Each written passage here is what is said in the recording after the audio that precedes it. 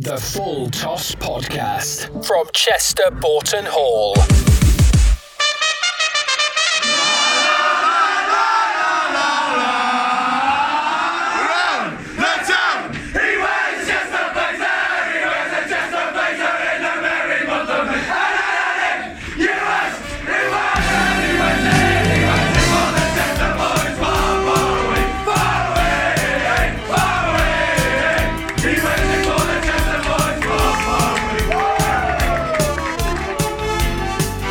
Morning all, evening all, afternoon all, whatever. Welcome, we're back on the pod again, feet back on the ground after all that jet setting around Neston last week. You are most welcome to the Full Toss Podcast from Chester Boughton Hall Cricket Club. My name's Jim Law, and together with Lee Dixon and a whole host of guests, we'll pick through the cricket of the last weekend and look forward to the cricket of next weekend. All that plus, of course, what's going on around the place, fantasy cricket, and, well, anything else we can think of in the next, however many minutes, alright? Contributions from some of the senior captains at least, and one or two others as well. We'll see how we go, really. Welcome to the Full Toss Podcast. It's Cricket Jim, but not as we know it. Jim Law and Lee Dixon, the Full Toss. Oh so welcome to the latest Full Toss Podcast, number 48. Hey, who said it wouldn't last? A lot of people, actually, including me. Anyway, here we sit after the travels of last week, and thank you for your, in the main, positive feedback for our little jaunt to Neston to watch the twos last week. We're back on home territory. Lee will be around in a little while. We have guests coming in and recorded, of course, as per usual. We have the feedback from the skippers. So, look, lots going on. What's that I hear you say? What's on at Chester Boughton Hall? Well, funny you should ask. Let me take the cricket first of all. And on the field, well, of course, Friday night sees the usual explosion of juniors around the place. It's always a great sight. Bar open, seats available, all prices. The menu changing over the weekend, I think, into next week with Adam in the marquee there. Saturday sees the seconds at home and the fours at home.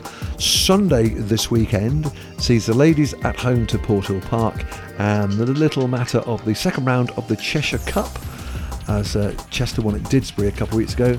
They will be playing at home, 1 o'clock start against Brooklands. Moving on, a couple of things to just maybe put in your diary. The 24th of June at the moment, that's T20 night, Thursday night. The first team will play the first of their knockout games. Hopefully there'll be others to follow. That's against Grappenhall at 6 o'clock start. On the horizon too, somebody whispered the threes are playing potentially the fourths in T20. Let you know more about that when we have it. And I wanted to remind you too about the Thunder. We've had the Thunder, of course, play 250 over games here. They're back at Chester playing T20 cricket on the 4th of July, Sunday the 4th of July. They're also back later in August as well with another T20. And something you may not be aware of is the 20th of July. Cheshire are playing Warwickshire. This is what they call an ECB showcase match, whereas the old minor counties, as was, but are now national counties, are all hosting one of the first-class counties. This was due to start last year, a kind of rebirth of the whole national counties cricket scene. Cheshire are at home to Warwickshire here at Chester. That's a good day, 50 overs a side, 11 o'clock start. Warwickshire with pretty much their full side, one or two absentees due to the 100, which starts shortly afterwards. But that sounds like a pretty good day to me. There'd be hospitality available then as well, running from 11 o'clock in the morning. Cheshire, Warwickshire, Tuesday the 20th of July. What's on at Chester Boughton Hall? So off the field then, lots going on as we kind of move back towards normality. Some bits of the jigsaw falling back into place. Some of the events from last year have been rescheduled and look as if they're going to be up and running. So exciting times, busy times as well. I guess in a nutshell, the things to tell you about now are the 25th of June, Friday the 25th of June. That's bingo night, bingo bongo night it's called. So that's bingo with a bit of bongo, I guess. 10 quid a ticket. Food will be available as well. That's a fun night out for all, of course. That's what it says here. The 9th of July, hit and run comedy night, held over from last year. That looks like a lot of fun. It's a professional comedy outfit. in the tent. 9th of July, again, £10 a ticket, and food will be available. The new one is the 16th of July. That's Friday the 16th of July. That's a ladies' charity lunch.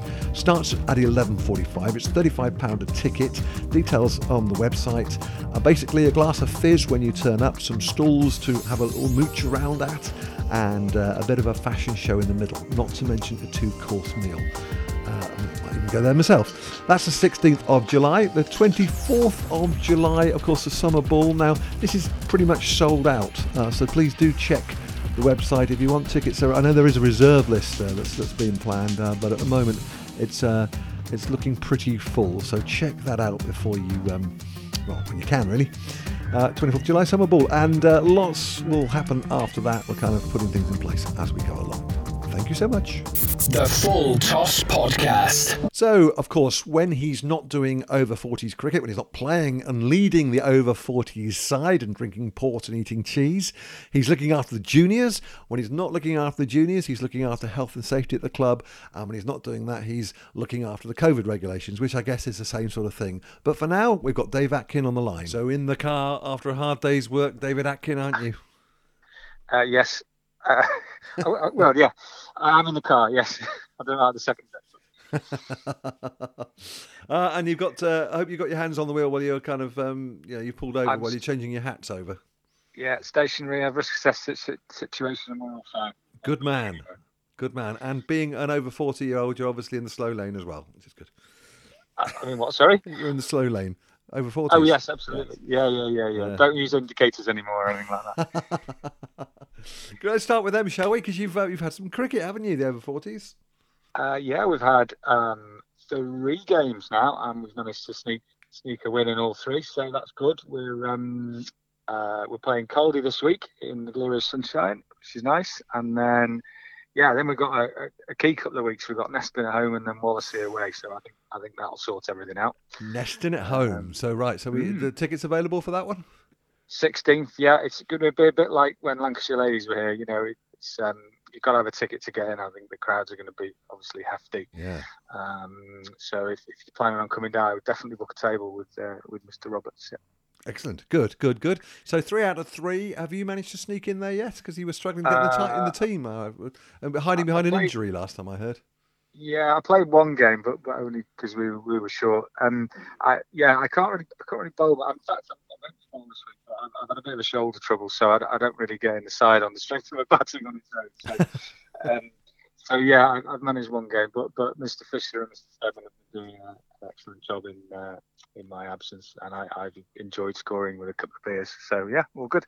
Excellent. You see, I told you get round to scoring eventually, and that's what happens. You score and you have a beer, don't you? Much prefer that to umpiring. So yeah. And I can't help noticing, Dave, that on a Monday, Tuesday, and Friday, most days in between, there's lots of youngsters wandering around the place playing cricket. It looks fantastic. Yeah.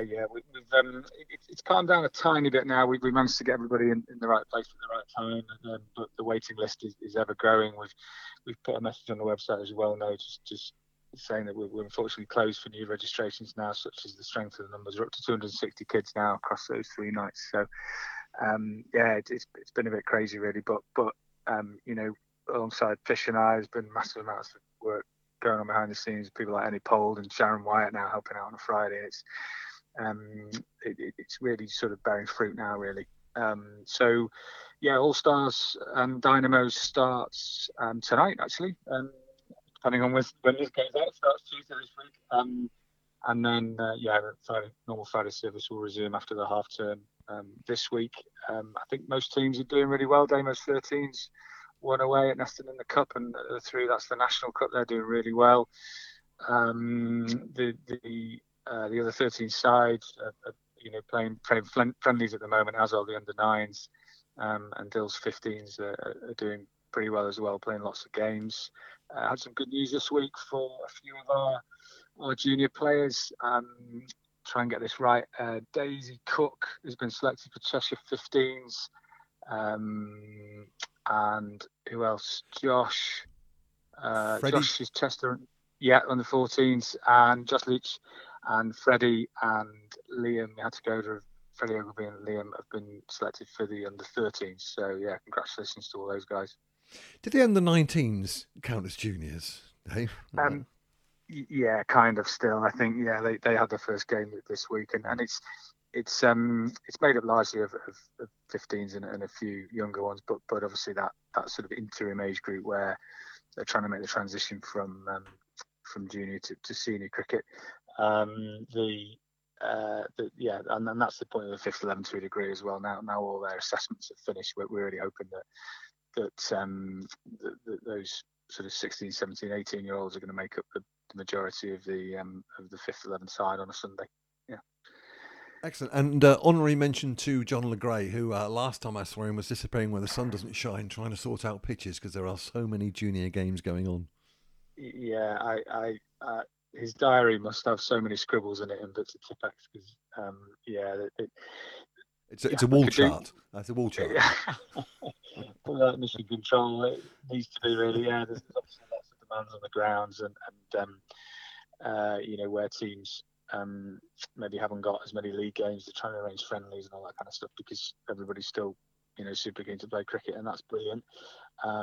But yeah, there's only so much you can do, and with that amount of kids, it's hard to make sure that everybody gets exactly the amount of cricket they can. We'd love to play every night, but obviously there's other things going on. So we're hopeful that we can carry on a little bit longer than normal. We normally wrap up at the end of the summer term, middle end of July, but there's a couple of initiatives to help clubs arrange friendlies. So if people aren't maybe going on holiday and what have you, we can arrange more cricket going into August again like we did last year. So there's always the option of that.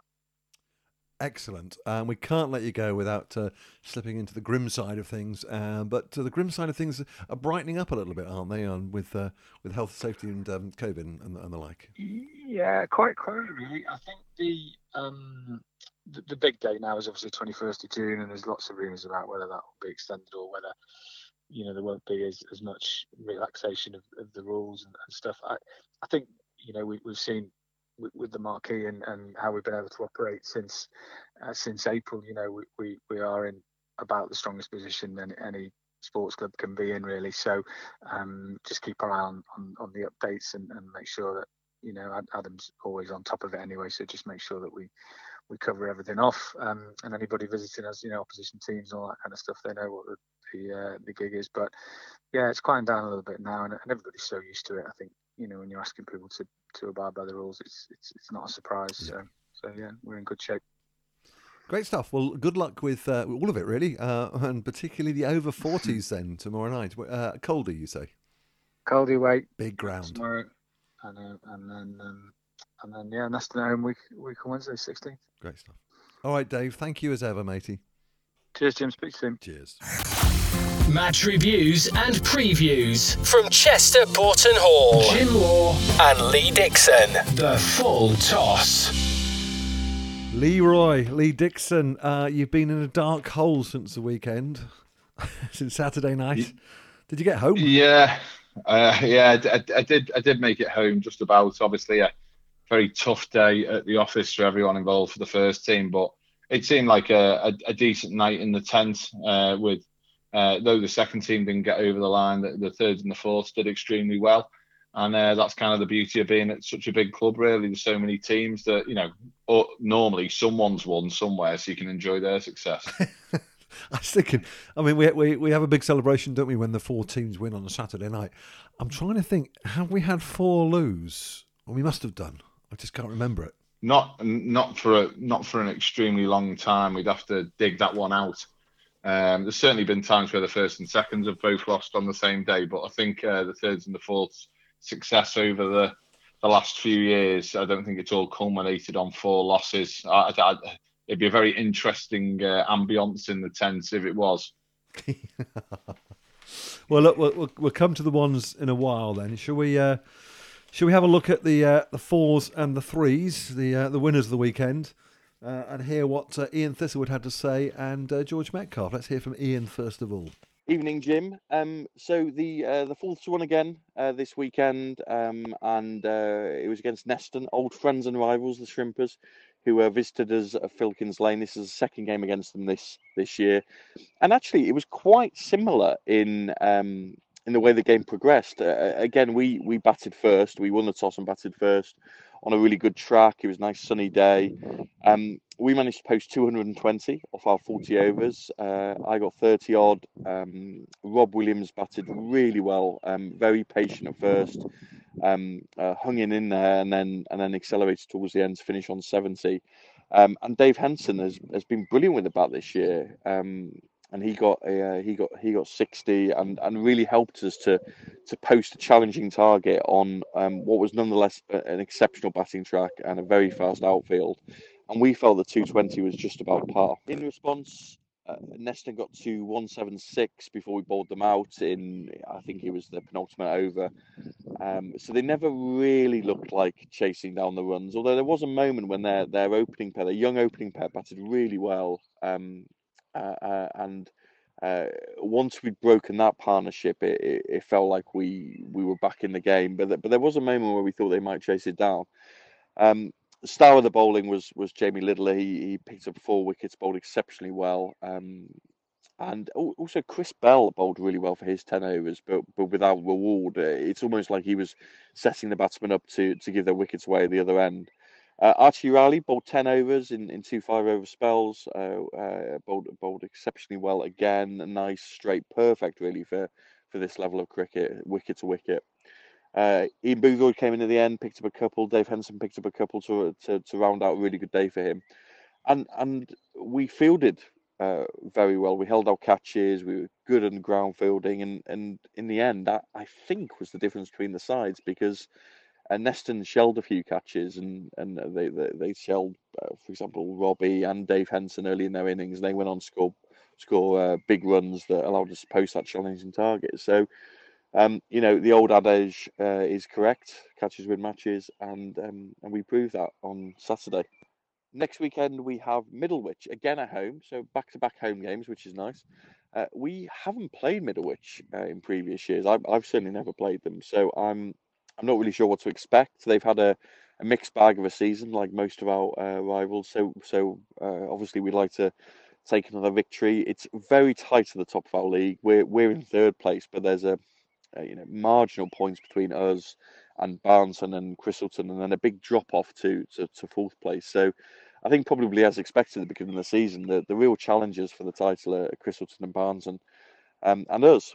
So awful long way to go in the season yet, but we can just do what we do. But we've got a relatively settled side. Looking forward to welcoming Alex Cotton back next weekend after a week off.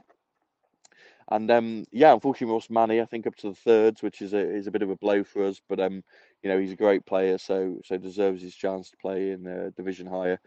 And we're looking forward to it. Season's going well, and we're looking forward to continuing that in that vein.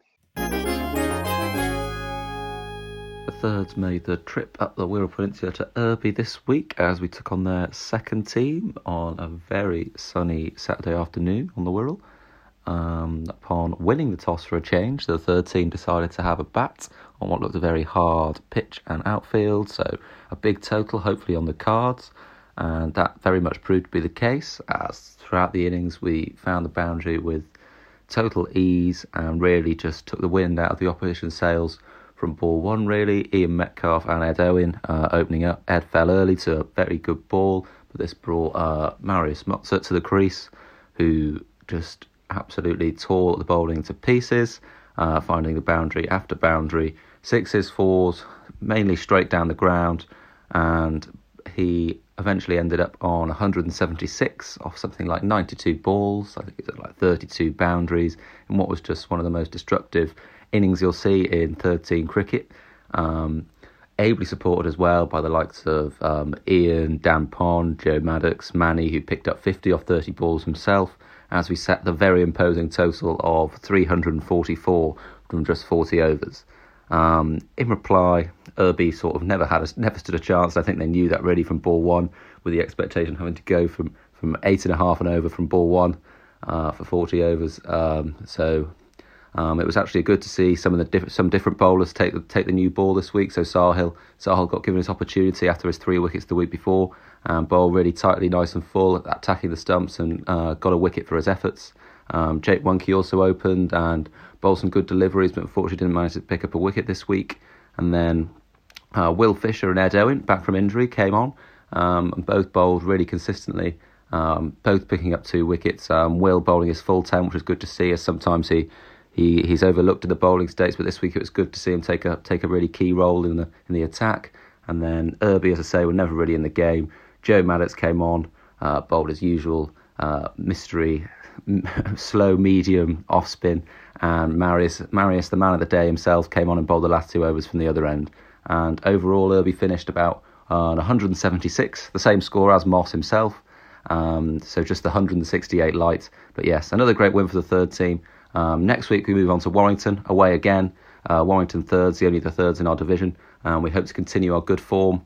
5 wins on the bounce, with other teams at the top seems to be playing each other at the moment. So there's a good chance to sort of climb up the table. We're up to third now, just behind the 2 joint leaders at the moment. So see you around at the club next week. Cheers. Match reviews and previews from Chester Boughton Hall. There you go, Lee. 3s and 4s. A good weekend for those boys. Yeah, really good, and massively impressive as well. For the third team, Marius Motza, obviously, any opportunity. We talk about hundreds, and then we talk about daddy hundreds, and that's probably something just me, Warren, and Rick. A daddy 100. We just wind up the younger lads because when they get 100, they think, right, I've got 100, and then we move the bar a little bit. You want a big 100, you want a daddy 100, you want a 150, a 160, a 170. And that's certainly what Marius did. Irby is it used to be like a ground where they were right at the top of the Cheshire County League not so long ago, and the ground's still in fine nick. So it was obviously a really good batting track. Marius did really well, and Manny coming in not long after him and Blitz, he got 50 off 30 balls, and he's been overshadowed. It's incredible. It is mad, but look, again, we talk about this, the way these leagues have been structured. It's another place for those lads to go and playing on the front pitch as well, and they seem to have a fantastic time. And did I read in George's report that Marius scored 176, which was exactly the same as the Irby score? Yeah, exactly. And I think I made a joke in the tent that if Marius had just turned up and played for the ones, that we just needed to get one between the other 10 players. So that would have done quite nicely. And as we said last week, that's a big pitch, isn't it, at Irby? So, no messing around there. No messing around there. Good stuff. And of course, this is boys. Steaming it as well. Yeah, look, the fourth 11, seems to be kind of pushing along. Obviously, they had that little blip the other week, but another 25 points. And, I was watching across because we were on the front pitch, and it looked like they got off to a little bit of a tricky start against their old foes at Neston, with Joey Des and Jack McGovern going quite cheaply. After the Skippery and Thistlewood went for 31, it just looked like that we needed a bit of a partnership. But it was actually Robbie Williams with 73, the vice-captain, and Dave Henson, who's been in great form this year as the all-rounder, getting 60, doing a fine job, actually got us up to a really, really respectable total of 220 off 40 overs, which is always going to keep you in the game. It looked like a decent chase from Neston. They got 177 all out in the last over. And ultimately, it's that guy again, Jamie Littler, 4 for 44. And Archie Riley, 2 for 36. So the 2 opening bowlers doing the damage there. Later on, Dave Henson and Ian Boothroyd picked up a couple too. But, a really good win. Nice to see it shared around. A few victims for Sheehan, the keeper, as well. It looks like he's got 3 or 4 catches and stumpings there, which is absolutely brilliant from him. And we roll on, and that keeps them up the top half of the Division C West. And just to mention about Archie there, Lee, because obviously he had that fantastic blitz a couple of weeks ago when he took 6 wickets. So he did all right Saturday. Sunday he got a 50. Apparently, according to his mum, he had a night off last night and he only netted. Tuesday night he's got his age group stuff as well. I think something's on Wednesday, and on it goes through to the weekend. It's incredible. That's look. The thing is that when you speak to the lads, if you could go back to any point in your life, I think 14, 15 would be right up there, because if you love your sport, it's and if you're as talented as someone like Archie is, you're going to play under 15s, under 16s, under 17s, 19s, third 11, fourth 11, cup, T20. He's played district. It's absolutely fantastic, and that's what you want. The beauty of playing as often as that is that you can be out of form on a Monday, and by Friday you're back in form again. Yep. Whereas as you get older, and certainly something I'm finding at the moment, going from playing a lot of minor counties cricket, and when we were in multiple competitions, the Echo Knockout and so on and so forth, that going to playing one game a week is actually really tough, because if you have a couple of quiet weeks, it can be 2-3 weeks before you get a score again. Don't go to Australia. Oh well, I'm pretty sure that I've had these conversations a million times. They're 2-day games which go over 2 weekends. If you get a bad decision as a batter, you've basically given up 3 weeks of your life. It's just dreadful. And I think a lot of the lads that come from England find it really tough over there. They love the break over Christmas. They can go travelling, but the Australian lads absolutely love coming to England because there's just so much cricket.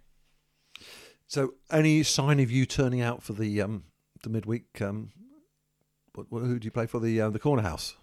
Yeah, I'm actually playing Clyde Welfare on Wednesday night. Looking forward to that immensely. Joe Caloran's also in the side as well. Is that at home or? No, that's away. So I'll be Happy leaving work. Happy Wallet nicked there years ago, by the way. Just be careful. Well, I'll make sure that mine stays in the car, but I'm sure it's a very nice club.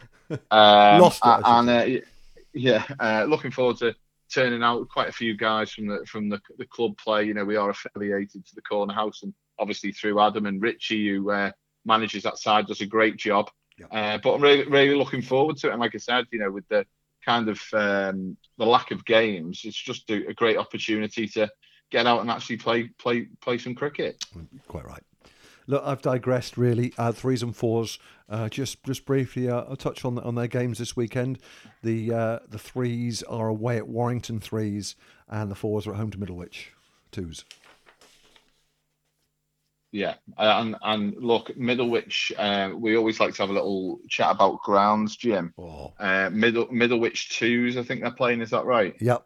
It's at Chester. Yeah, but when they play the away game, Middlewich.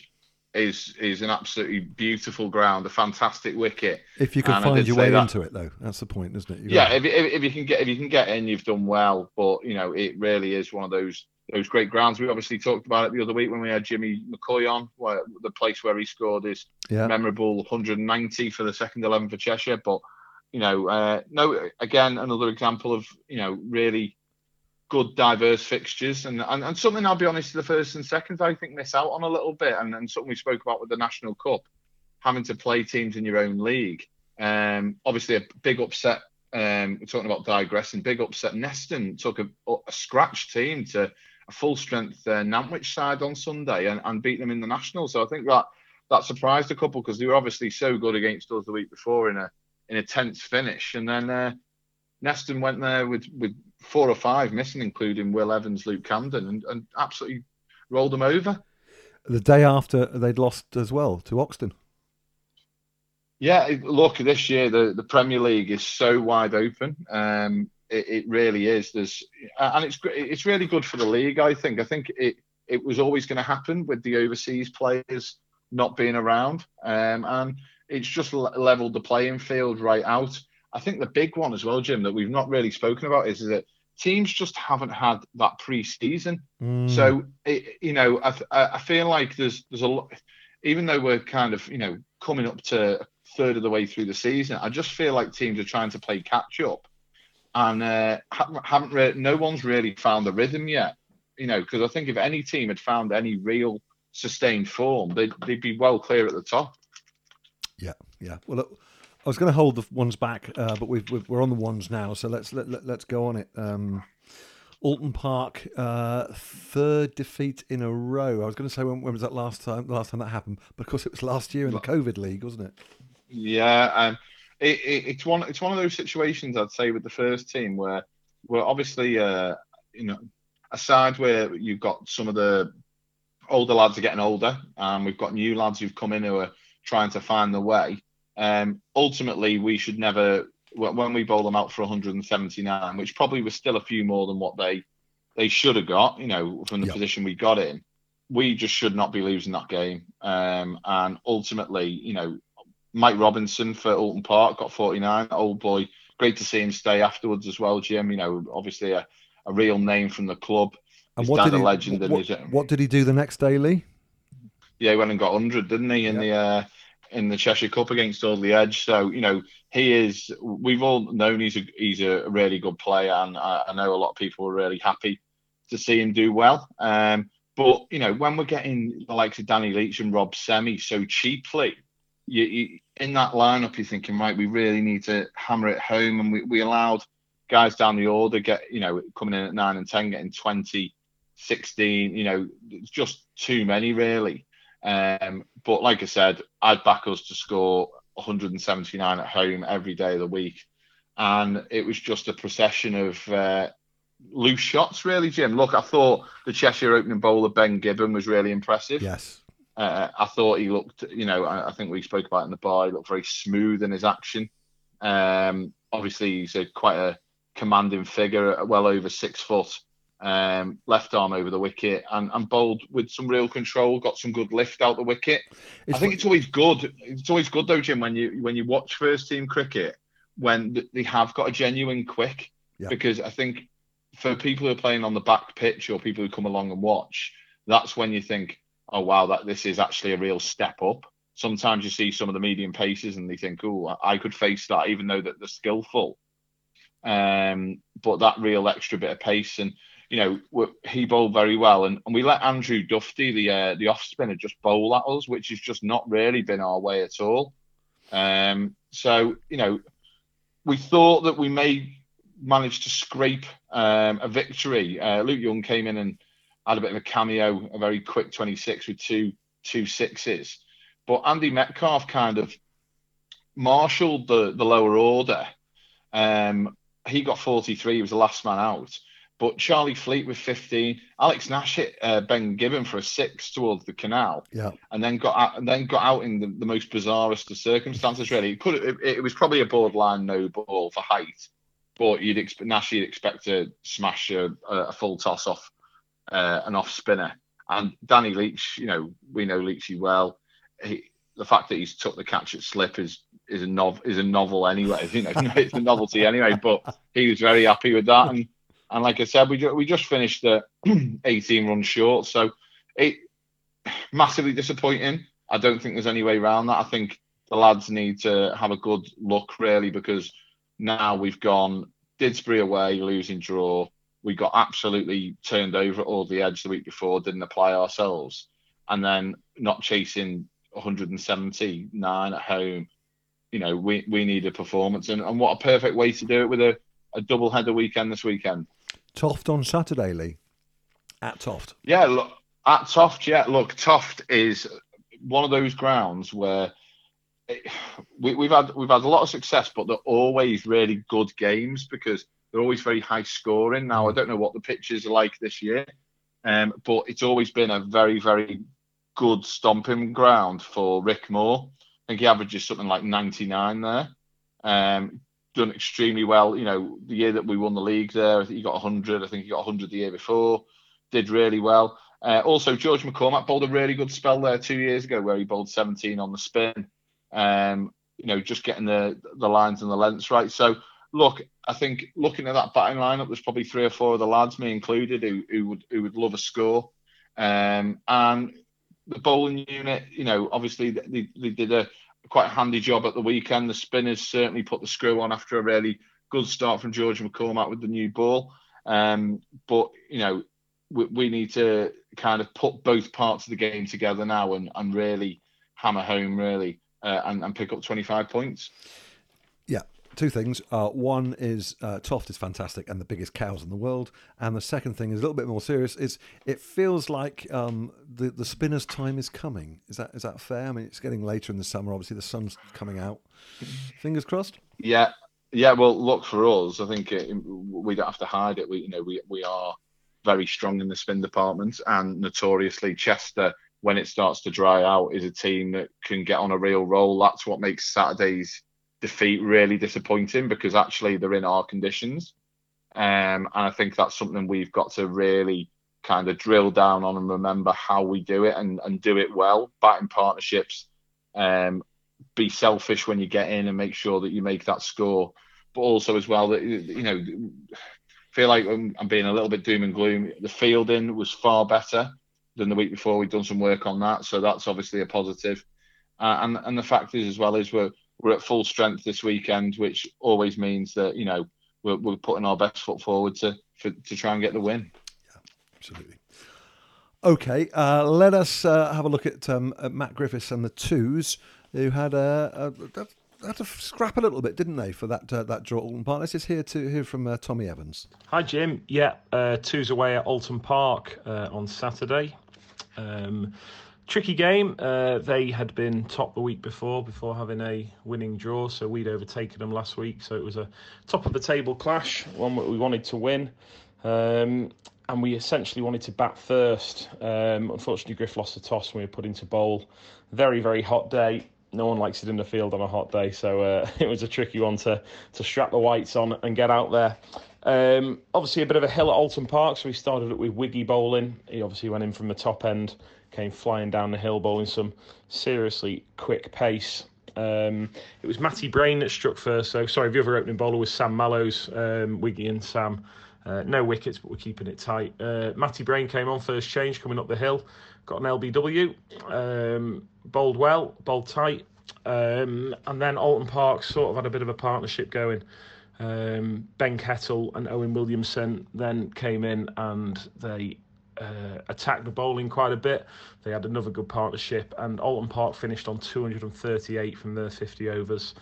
Sam, the pick of the bowlers, who came on in his second spell, and he ended up taking 3 for 53 from his 9 overs.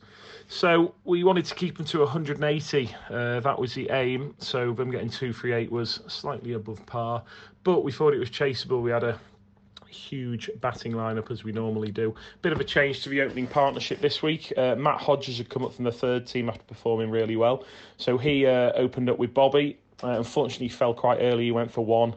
And then Joe Caloran went in number 3 to bat with Bobby. They both got really well stuck in, and we got to 90 for 1 very quickly before Bobby was out. Bobby was 58 off 57 balls.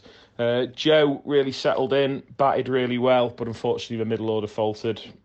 Myself first, Griff, Reg and Wiggy, we were all in and out. We went from 90 for 1 to 150 for 6.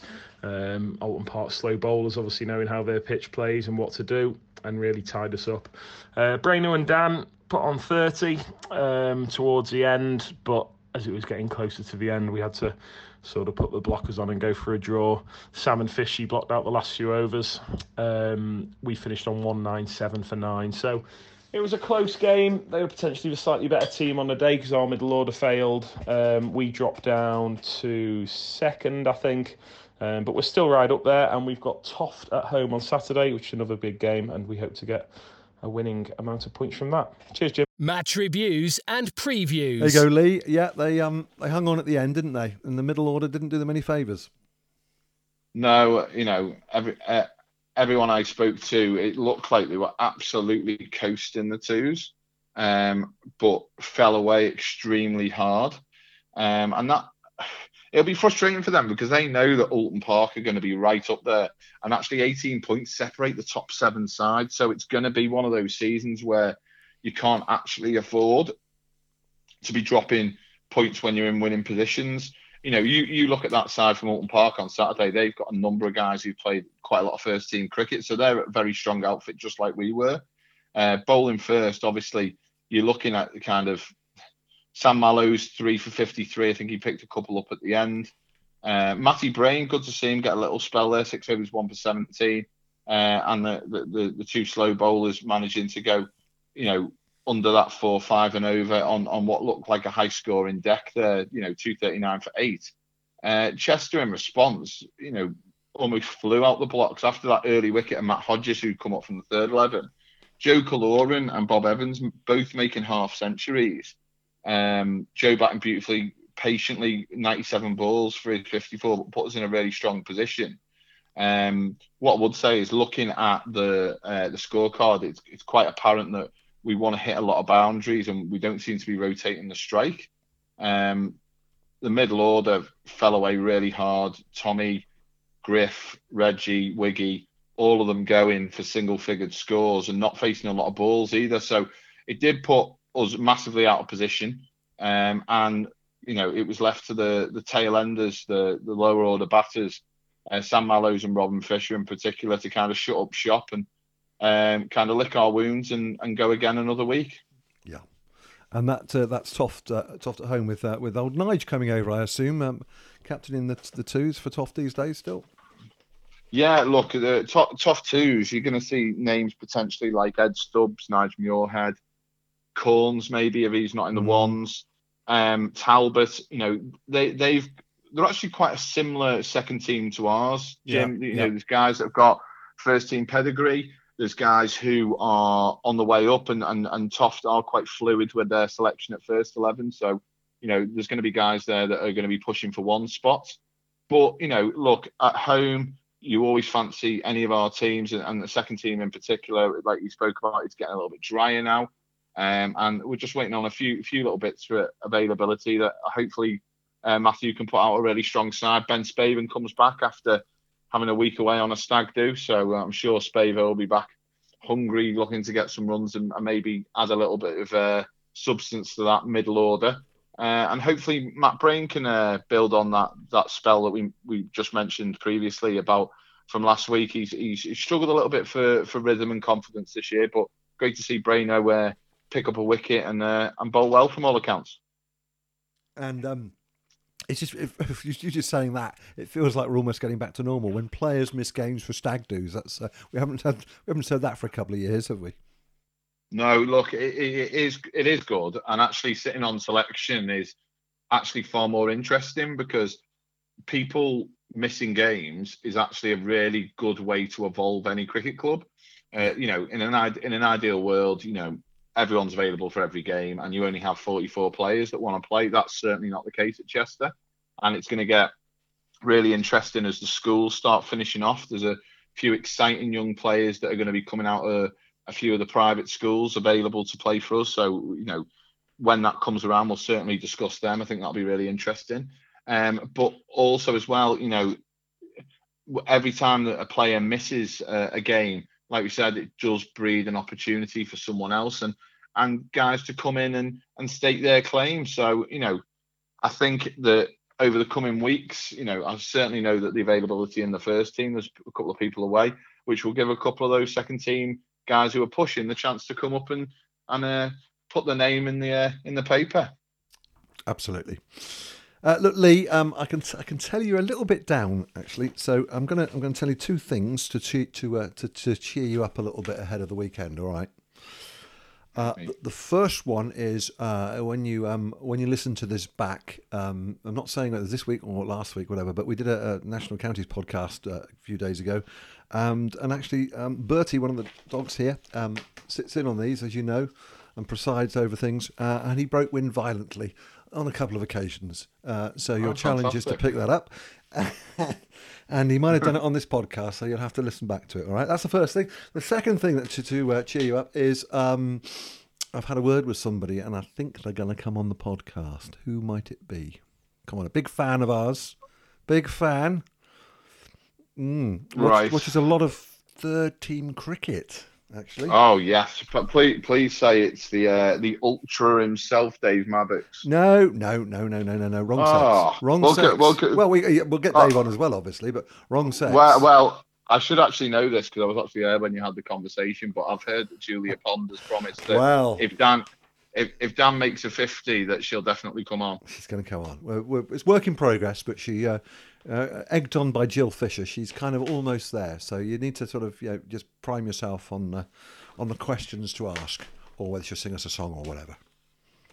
And Dave, I'm sure Jim would love to have you on, preferably pre 4 o'clock on a Saturday. Yes. Otherwise, it might be slightly longer than it normally is. It could actually be up there with Robbie Williams' fourth 11 interview from last year. Bleeped out, you mean, most of it? Yeah, absolutely. Oh, fantastic. And we should say hello to Liz in the tent as well, who said some very nice things about last week when we were messing around in Neston and losing that game. Yeah, look, listening back to it, Jim, wasn't it such a fantastic evening? And it was great to get out and report on some games. You know, it'd be fantastic as well, because I know that obviously you do a lot of hard work with the live stream. It would be amazing if we could actually get maybe one of these midweek games where me and you could get on and do some commentary. Talk some rubbish on there. Yeah, absolutely. We will. Talk some rubbish. We will. Well, yeah, we can do that. And there is a little matter. If this is rightly, if the draw goes right in the T20s for the 3s and 4s, is there an El Clasico in the offering?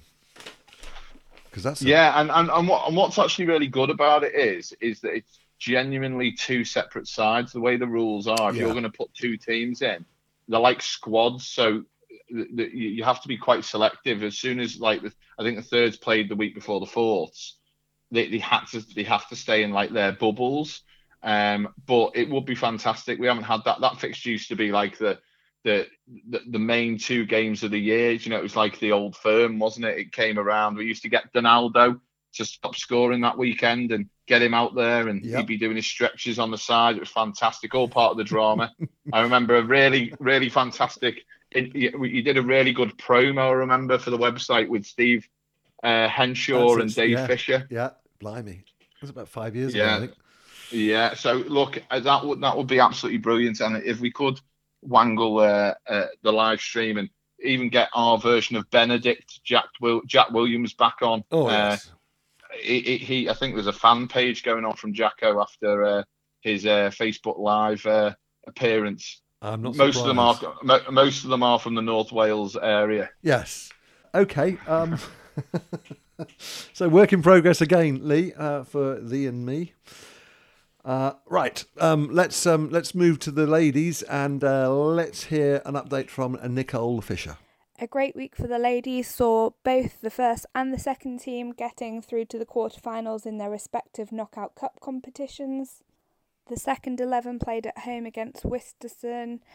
They scored 117 off their 20 overs, with Juliet Wells, Gemma Rose and Nandu Valiil all retiring on their 25. The Chester girls kept it really tight in the field in response, and Wistison could only score 71 off their 20 overs, gaining 8 wickets along the way. Nettie Axon took 3, and there was also 1 apiece for Nandu, Emma Inchley and Bethan Morris. There was also a couple of really good run-outs in there from Eliza and Fionn. The second 11 will face Nantwich seconds in the quarter-final of their cup draw. The first 11 then beat Oxton away in their knockout fixture. They managed to keep the Oxton ladies being kept down to 89 for 5 off their 20 overs. Wickets went to Ali Cutler. She took 3, narrowly missing out on a hat-trick ball, and Charlie Thompson also got 2 wickets. In response, our Chester side managed to knock off these runs in the 14th over. Ali Cutler narrowly missing out on retirement, scoring 29 with 2 beautiful sixes in there. I finally managed to put some runs on the board for the team, retiring with 30 runs, and another good performance from Nandu Valiil, who got 26 not out.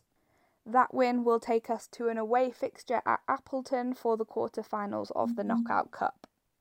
The first 11 are in action again at home on Sunday to Port Hill. Should be a really good game. Match reviews and previews from Chester Boughton Hall. Ladies captain Nicole there. Lee, you've been impressed with the upturn in the way the ladies have been looking at things. Yeah, look, I think it's really straightforward that in previous years they've clearly just not had the strength of side to be able to compete. We spoke about the whole transition and getting players competent enough to play at the highest level.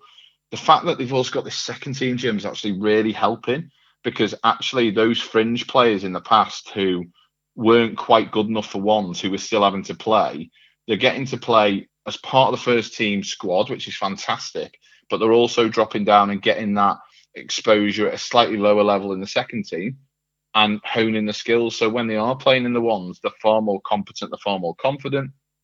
And also as well, it's just great to see, like, on a Tuesday night, it's not one lane, it's not two lanes, the whole nets are full of all the women's practice, really well organised. Al Money's down there. Often is Dad Graham as well, supporting the ladies section, getting the girls ready.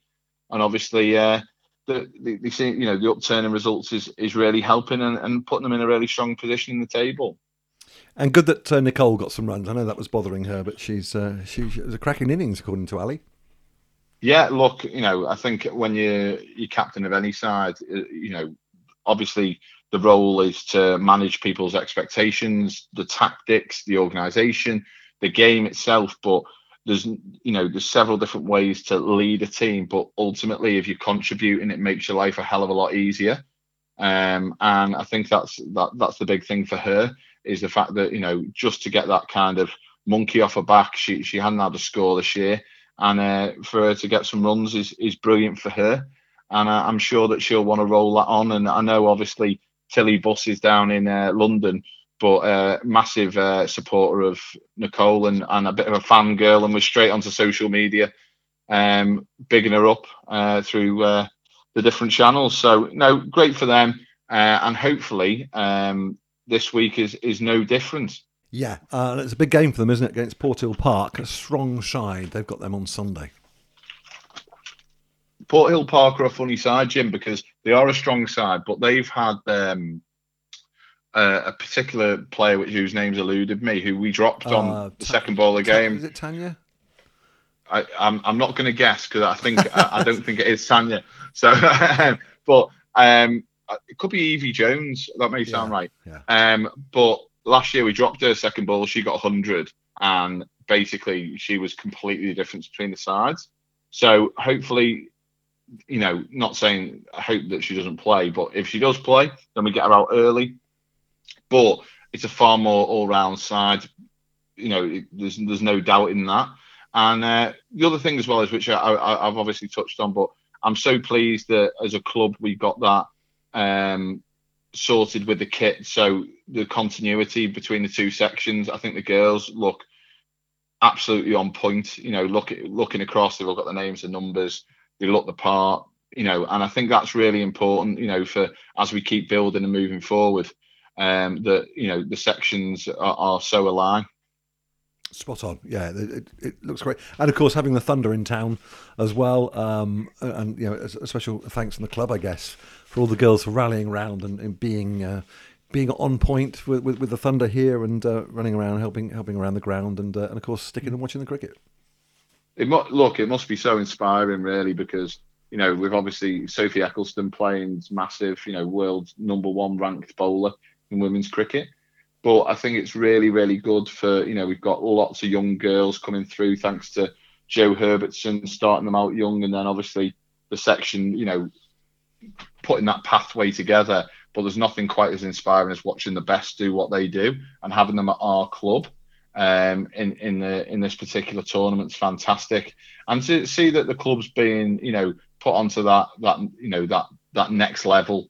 Over 100,000 views on the live stream during that game. Everyone's looking at our club, and and the scores are really good. Obviously, we blow smoke up Keggy's arse all the time for being so good, but the wicket obviously did the job.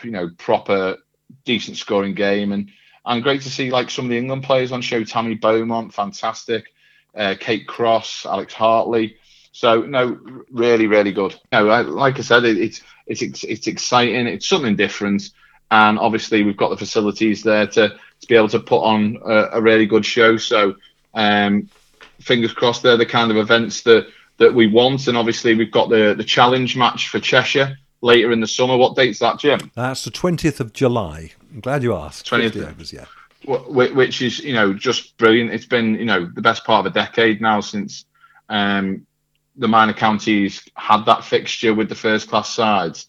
And I know that obviously your work with Richard Logan, who is at the top of the NCCA, these games are really important. So, the hope is that Cheshire can put on a real show Hopefully, we'll have a few of our lads in the side as well, so we can cheer them on or heckle, depending who they are. And it should be a fantastic day. And I'm sure nearer the time we'll have some hospitality or some information so people know what they can do to maybe watch the game. Yeah, we will. And the good thing about that is Warwickshire are really keen on it. Good vibes coming out of them. It's just before the 100 starts, so there'll be a couple of players short, but they are committed to bringing a full side minus the 100 players. So it should be a good day, that one, I think. I think quite a few of the lads from I've spoken to are expecting some.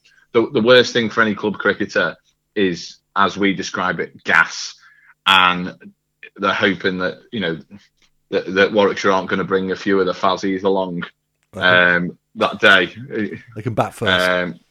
Yeah, definitely. Hopefully, Keggy's got the feathers to put on our feather bed, and it's coming through true. But as much as I love Rick, one of my all-time great friends, I will take a great deal of joy buying a pint of Budvar on the balcony, watching someone extremely fast bowl at him. Just to wrap up, Lee, here's one for you. Just going back to the Thunder at the weekend. Now, there was a guy who played his cricket here 15 years ago or so, 17 years, I think he said, he first came here. He grew up with the likes of Tommy Evans, with Simon Ollie, and Tommy Ducker, the side of the sort of, I suppose, the team that did so well in the under-21s 10, 15 years ago. A chap called Mike Perkins, who did the commentary and works for 5 Live and for BBC Radio Lancashire. He covered the game and was just exuding over how what a great setup it is here and how it's changed and how fabulous the whole place looked. Anything like that's fantastic, and to get someone who's obviously, I think I saw it on Twitter actually, Jim, in mentioning the fact that he'd been here, and obviously previous day we've already mentioned Mike Robinson doing so well with that Chester link. It just shows that over the years people come and go, but it's obviously still a really important part of people's lives. I must admit, now we're kind of going on tangents, Jim. Did you see Matt Hancock in his England shirt? I haven't, no. He went out running and got collared by the paparazzi, and he was in his England training top, and he ran off like he was almost going to run in and bowl. There's been some quite funny kind of memes and stuff made. But Matt Hancock was a junior cricketer at Chester Boughton Hall. Wow, we should. I feel a programme coming on here, Lee. Yeah, definitely, 100%. I think it'd be fantastic. He's a massive cricket fan, and if you ever see him on Good Morning Britain, now Piers isn't shouting at him all the time. In the background, all the books on there are Wisden and cricket-related books. He's a massive fan. We should invite him up, shouldn't we? Guest of honour. I'm pretty sure our hard-hitting journalism. The next time the track and trace goes down, maybe we should get him on and kind of slide a tough question in. Put him up against Mike Perkins. Mike Perkins, who used to have long hair, by the way, in those days, so looks very smart these days. And reliably told that he made Joe Killoran look relatively sensible. Oh, wow. The phrase box of frogs was used. I remember him, actually. It was a great lad. And if he's listening, thanks for coming. Thanks for saying nice things about us. Right, Lee. Let's move on to Fantasy League. Interesting week. What's your thoughts before we hear from Wacko Jacko, who is just coming around the corner now? I can see him coming in towards the building. Yeah, he's getting a bit of a cult following. I must admit, everyone I speak to about the podcast is enthralled by Jacko's contribution. And did you say enthralled or confused? Sorry. No, they're enthralled. Yeah. Obviously, there's a couple of lads that probably need explaining some of the words he uses because he's obviously an intelligent lad. But he's got a bit of a cult following there, and the fantasy leagues really seem to have caught people's imagination this year, which is great. Marius, obviously, if you didn't have Marius this week, you've had a really bad week. And I think there was actually someone who had Marius as captain, Ian Thistlewood being one, and Tom Rofe being the other. They absolutely, they've really pulled themselves back into the reckoning. Really, really, really poor week for me. selfishly. Losing the top spot to Warren, I can honestly say that would break my heart, Jim, if Warren finished ahead of me. For someone who loves first class cricket like Warren does, and openly says he doesn't know a great deal about other club cricket, and I love club cricket and don't really talk about first class. If I finished behind him, that would be a real low point. He's just pulling names out of a hat, isn't he? To be honest, Warren. I think he does listen to the podcast, so I'm going to start throwing a few red herrings in there. But also as well, I think the fact that he's managed to kind of bed in a few of the lads into his side, and he actually forgot to make his substitutions last week, so he fell lucky. I will be having a go at Griff, though. Giving Sam Mallows a couple of overs at the end to get a few cheap ones did not help my cause at all. Well, you picked Griff last week, didn't you? Yeah, I've just a nightmare. If I knew Jack Yates was coming down at half time, so we had someone to talk to, I would never have picked Griff. It was terrible. But obviously a social butterfly that Matthew is, that obviously affected his form on the day. But the big faux pas for me was I talked up Joe Kaloran. I said he was going to get points, and I didn't pick him. He actually thought he should win the Changing Home Player of the Week award. We'll come on to that in a sec. But let's hear from Wacko Jacko, because he's just turned up looking a little breathless. Hallo, ladies and gentlemen. Wij gaan feesten. Op de Wacko Jacko beat. Come on, baby.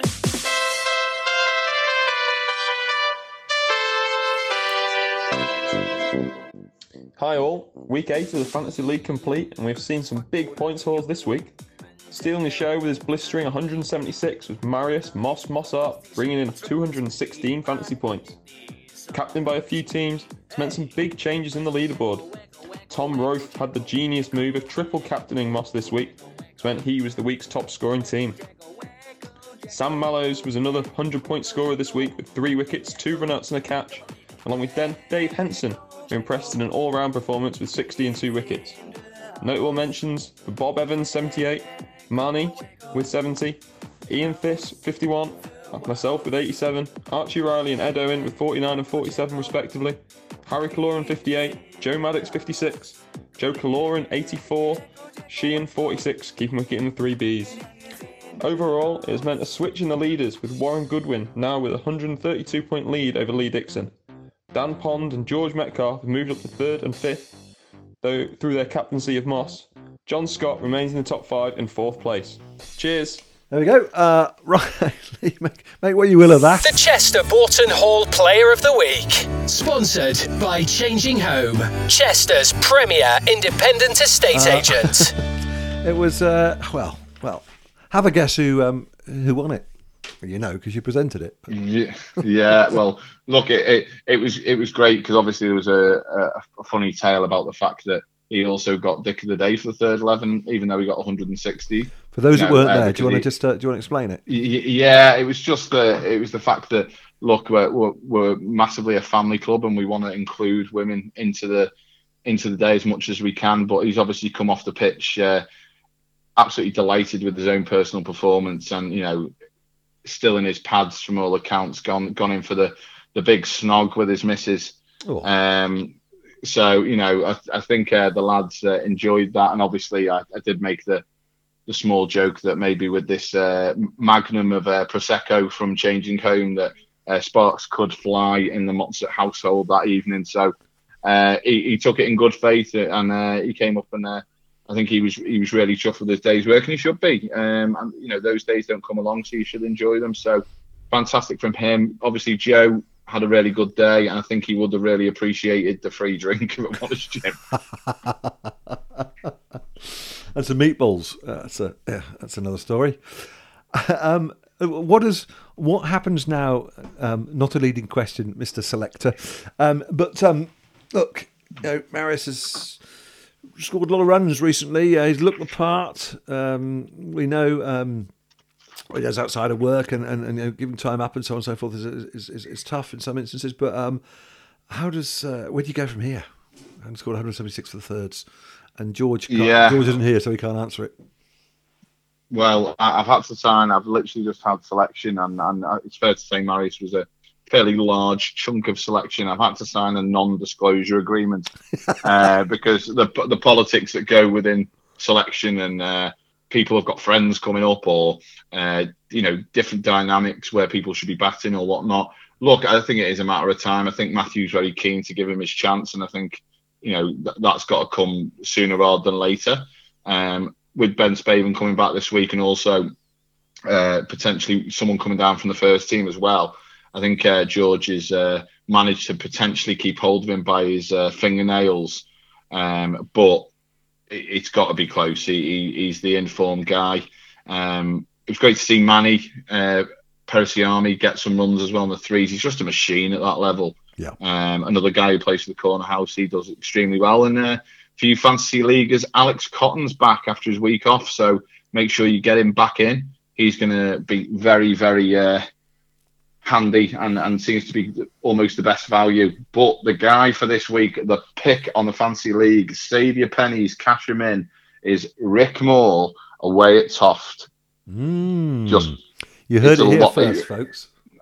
Well, if he doesn't get any runs at Toft, I think Rick may just pack in, not because they're not a good side, but he's obviously not got as many as he wanted in the league so far, and I think he's kind of looked to Toft for a way of getting himself going again, because it's always been such a good ground for him. And he's working extremely hard in this game. So Ricky Moore is your man for this week. He's a snip at £8.2 million. £8.2 million, but the cows are huge, by the way, at Toft, aren't they? Well, what I would say, Jim, for obviously yourself as a Southampton fan, I'm not expecting you to sign him because it just wouldn't be realistic. Someone will probably come in and gazump you. So I'm sure Dave Henson's available. Yep. The man in form. That's my man. Million. Sorted. Jobs are good. All right, Lee. What happens between now and the weekend? Are you in heavy training? Yeah. Well, I managed to get a net in tonight on the square, which was fantastic. Cheers to Keggy and Fleety, the grounds chairman, for sorting that out. And did a few sprints after being run out at the weekend. Felt every bit. It was a great dive, by the way. It was a great dive, and it was, to be fair, it was very close. But you looked a little disgruntled. I was maybe fractionally disgruntled, Jim. And I think it's fair to say that I wasn't even in the frame, but I did put a dive in. But I'm pretty sure it's not my worst dive that I've ever done. That was in Golf and Nomads, I think, wasn't it? It definitely wouldn't have been far away from the footy, but I did actually dive in last year full length, and I actually dived short of the actual crease, so I was full length and I was still short of the ground, which was pretty embarrassing.